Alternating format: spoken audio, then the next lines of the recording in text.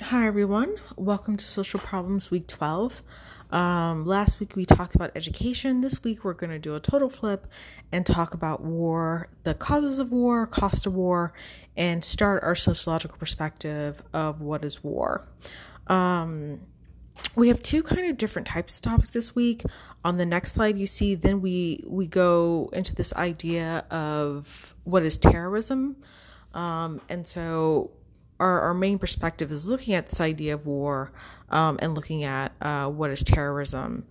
So if you start on slide 4, you see that I give some pretty definitions of this idea of war. It's the most violent form of conflict, refers to organized armed violence aimed at a social group in pursuit of an objective.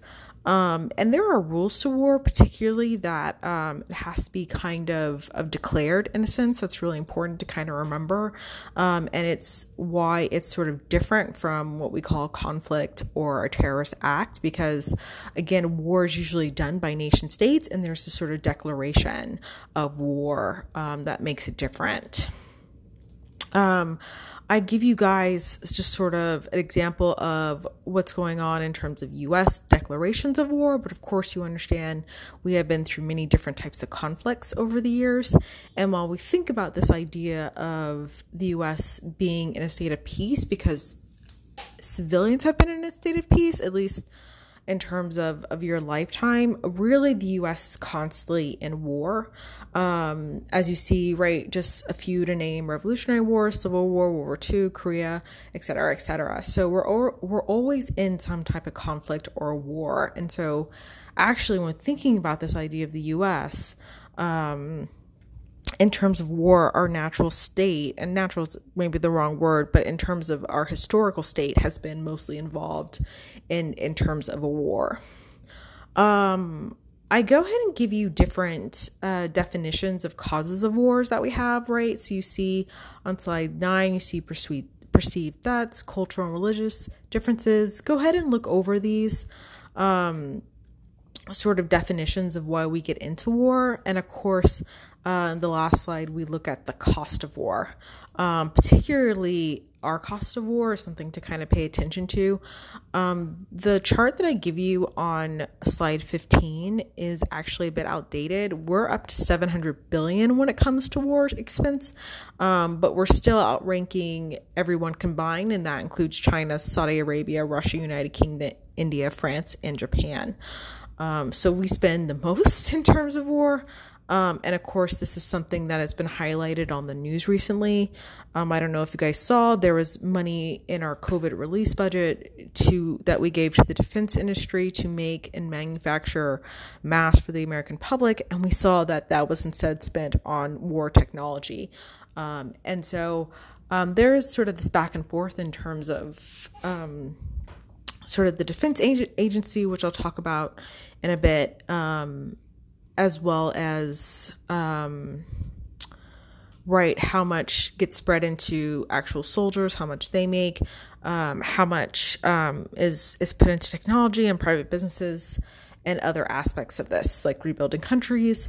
And so there's a lot of different costs of war, and I put them all in terms of starting at slide 13.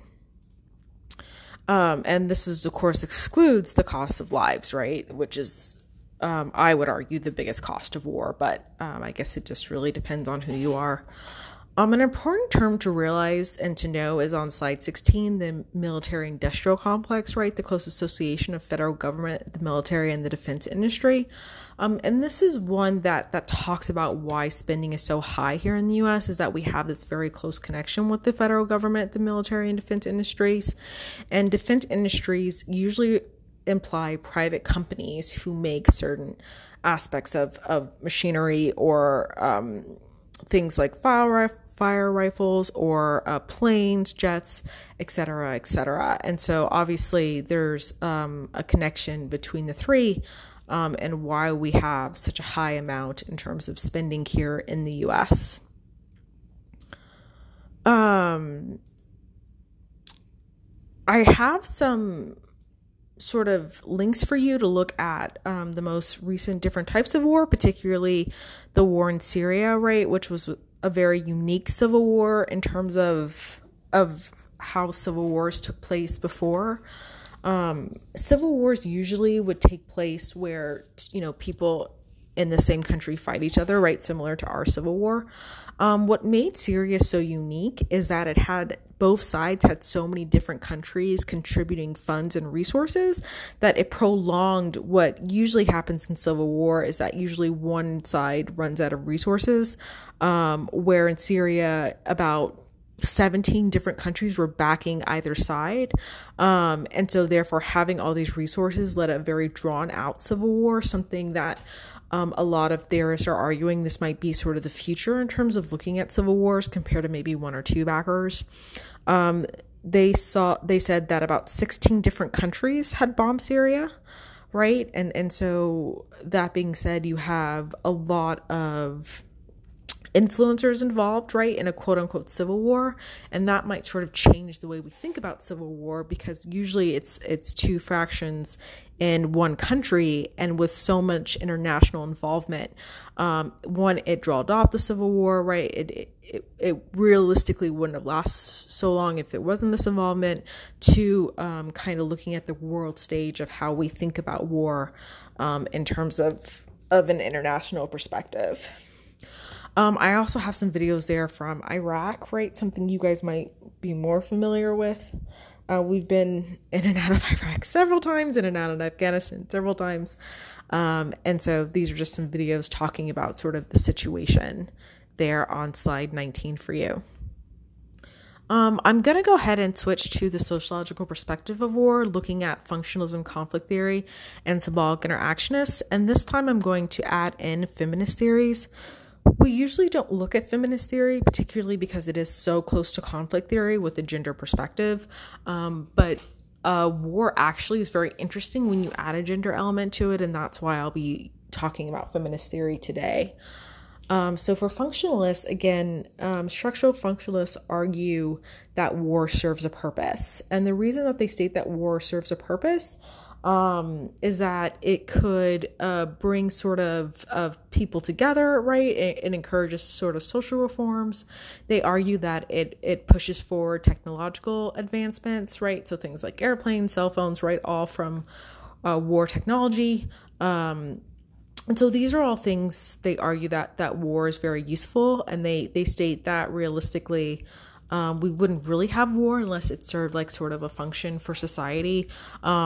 Short term, it could stimulate the economy. That's very rare, and that really depends on what part of the war you're from. If for example, if you're the country being bombed, it's probably not going to do much for your economy. But if you're the person selling weapons to bomb the country, it probably does really well in terms of helping your economy.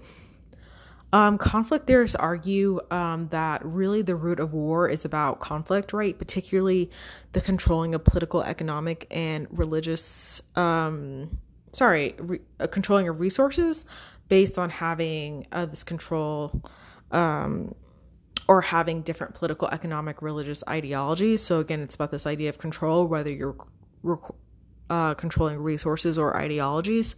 And so it's about the sort of conflict of power and struggle, which is something we know very well with conflict perspective.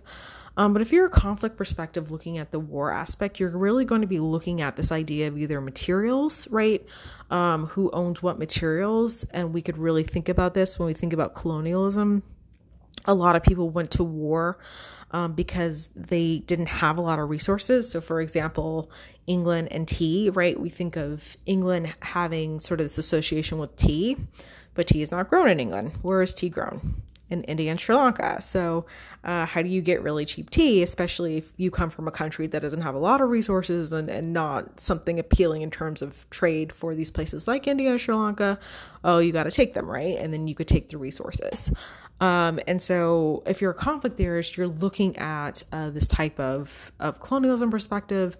You're looking at the military industrial complex. You're looking at how lobbyists played an influential role in terms of gaining money for the military. and looking at this idea of who benefits from this money. So, for example, soldiers make an average of 35 to maybe, if you're a foot soldier starting out as a recruit, you don't make that much money, right? Compared to someone who's been a lifetime in the military, or even have access to being a lifetime in the military, because that's not offered as much as it used to be. And so you have a lot of kind of power structures within the military itself that, if you're a conflict theorist, you would look at.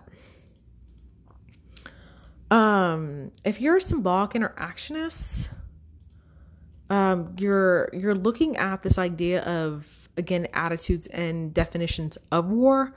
So you're looking at it in the sense of this a way of how we think about things like killing, for example. So when someone dies in a war, we call it a casualty. When someone dies other ways, right, from a gunshot, for example, we might call it murder. And so if you're a symbolic interactionist, you're kind of looking at this idea of how we sort of legitimize war in a way, looking at media images, for example, political attitudes.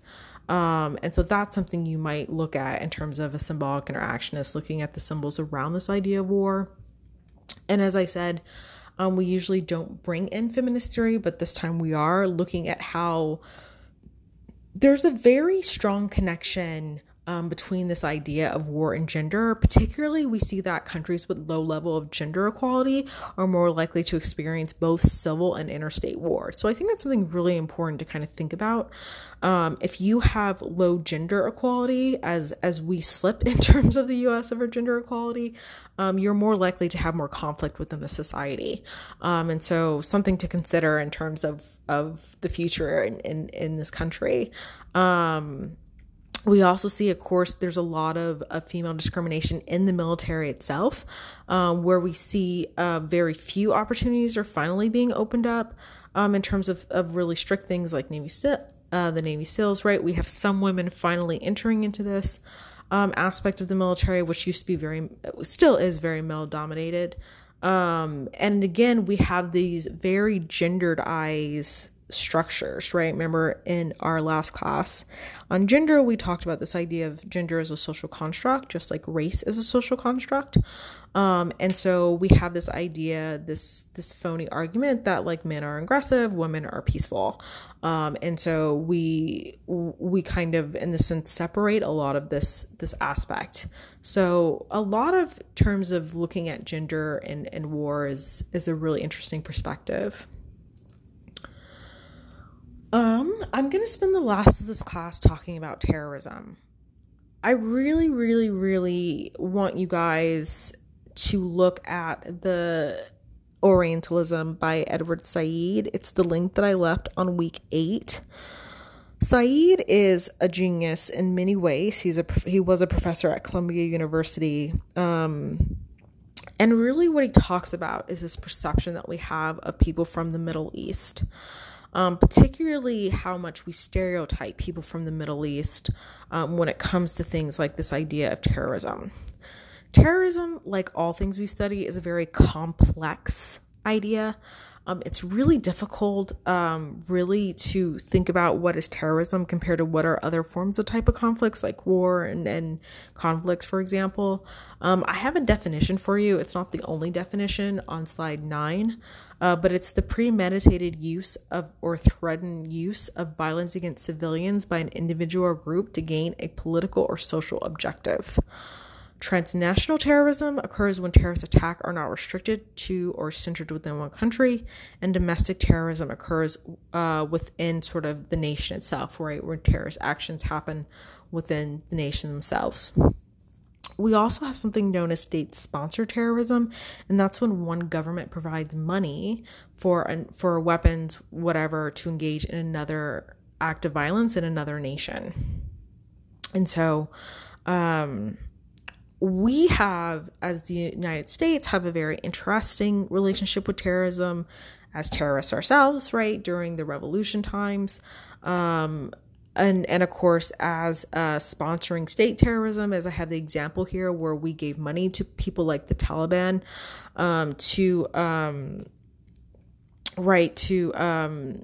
to give them training and weapons in the 1980s. And of course, this comes back at us later when we entered the Afghanistan war in the 90s. And so we have played a role in sort of all of these types of terrorisms, particularly the rise of domestic terrorism that we have in our country with white supremacists. And so if you would have paid attention to the news, you would look at places like Portland, where they have the Proud Boy rally, for example. We see shooters. Charlottesville's another great example where someone drove his car in the middle of peaceful protest. And so there's definitely been a rise in domestic terrorism. I'm almost afraid to say this on camera. So I want you to watch these two videos, right? That talks about this idea of what is terrorism versus revolution. The real answer to that is really, if you win the war or if you win the conflict, you get to sort of rewrite history. And so I know a lot of people in England who used to joke or maybe take seriously about the American Revolution as of what we call it as a terrorist act against the crown, right? Because the American Revolution wasn't really this established war at first. We have it based on people doing very violent terrorist acts, right? Our most popular one is destroying property with Tea into the River, with the Boston Tea Party.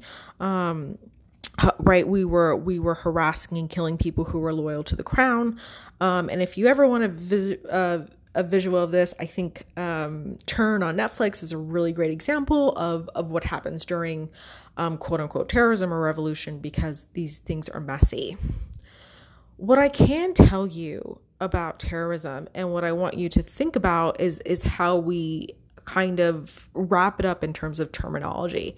And so I think a really good example of this is Hamilton, right? If you guys saw the play Hamilton, Washington and Hamilton talk about this, right? They're losing the war. They don't have resources. So what do? How do they win? Well, they're going to do things they're going to strike things on night. They're going to relentlessly attack troops. And this is all things that happen, right? Like not having a lot of money, the colonists had to do things that were quick, quiet, and cheap, right? So blow up things at night, for example. They couldn't fight them head on one by one. They had to steal resources. They had to kill people. As Hamilton says, cut supply lines, steal contrabands, right? And so this is sort of kind of a very interesting perspective in terms of how we kind of look at terrorism versus things like revolution in history. And really, as I said, if you come out the winner, usually it's called a revolution. However, it doesn't stop it from other people calling it terrorism.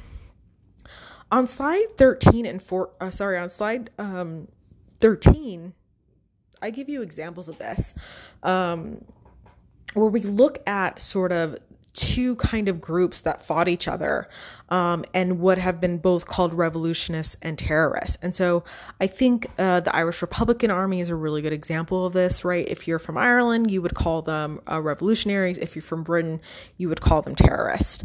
We could look at Mau Mau's in Kenya, right? Or what used to be a British colony and now known as Kenya, where the Mau Mau used to fight off British colonists. And again, these are all violent acts, just as our American Revolution was violent, right? We didn't go to the British and said, oh, please, could we have our country back?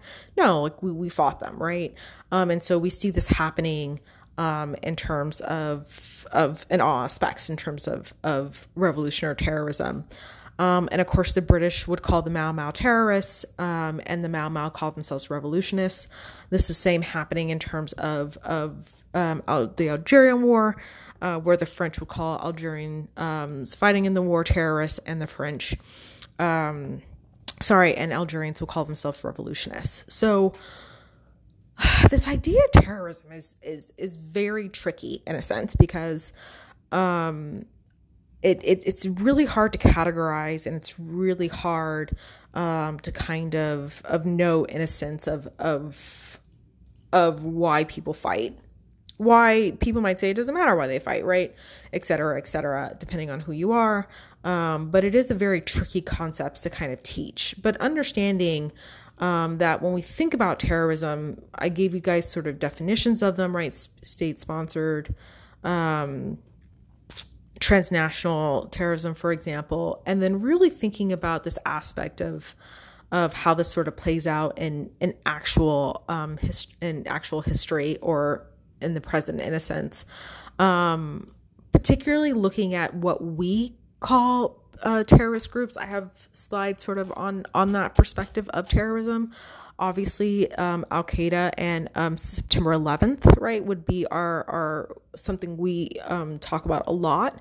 September 11th is actually another good example of state terrorism, because Saudi Arabia gave money to Al-Qaeda to fuel this plan, and so Saudi Arabia would be considered sort of an act of state terrorism. And so I have other examples here where we think about ISIS, right?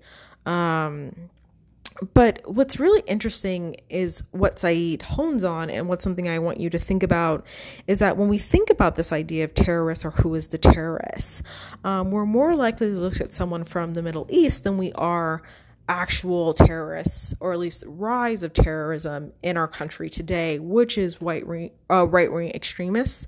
I left you guys some Newsweek article to kind of talk about this, where we stereotype one person, but really the threat has really been a rise of a lot of these white supremacist groups here in the US, and that's something to look at in that article on slide 16, or just turn on the news, because there's so many recent examples of this. We also have a lot of interesting domestic terrorist cases, like the KKK, right, would be considered a domestic terrorist group. I have a group here called the Weather Underground, which was a really interesting group of terrorists. They were rich white kids, kids that would have gone to Harvard or Columbia or some Ivy League school, so not your normal in terms of thinking about terrorists. But they used to, in the 70s, they planted bombs in places, and they would go on the radio and say things like, we've planted a bomb in this hospital, clear out the hospital, the bomb's going to go off on Thursday at 5 p.m. And so I have like a little video there to explain them. Before September 11th, on slide 19, you have Timothy McVeigh, who was the man responsible for the Oklahoma City bombing. He was responsible for the biggest terrorist attack on our country before September 11th. And if you watch the Saeed video all the way through, which I really hope you do, Saeed talks about this event that happened in 95, and they'll show clips from the media. So when the bomb went off in Oklahoma City, immediately the media, as well as a lot of police reports, went out that they were looking for 3 Middle Eastern men. It ended up being Timothy McVeigh, who was a military veteran who parked his truck of explosives outside this federal building in Oklahoma, and blew up the building. I have 2 pictures there, one of McVeigh himself, and the other one, which is one of the most famous pictures coming out of this terrible attack, where in the building on the lower floor was a kindergarten or a preschool daycare, and so sadly a lot of children died, and this is one of the most influential pictures that came out of this attack, which the firemen holding the poor little kid. Finally, we have the Oklahoma bombing. The Boston Marathon bombing, right, that happened in 2013, where we have 2 Chechen American brothers who, detonated a bomb during the Boston Marathon, right, killing 3 people and injuring injuring several hundred people, including 16 who lost limbs. And so in terms of thinking about terrorism and where we are with terrorism today, there's a lot to challenge here, and there's a lot of complexity to think about. One, this idea of terrorism, and why people again engage in this, and 2, thinking about our relationship with terrorism, particularly the rise of our domestic terrorist attacks here, compared to still thinking about terrorism as a very outside example in terms of having other people come in and do these acts, when usually it actually is the opposite in terms of what's happening within our nation's history. So just some stuff to think about. All right, I've tried again to keep this under 20 minutes, and again, I fail, but it's not too bad this time. Of course, if you have any questions, please email me. Your paper is due soon, so make sure you guys are working on your paper, and have a good day. Bye-bye.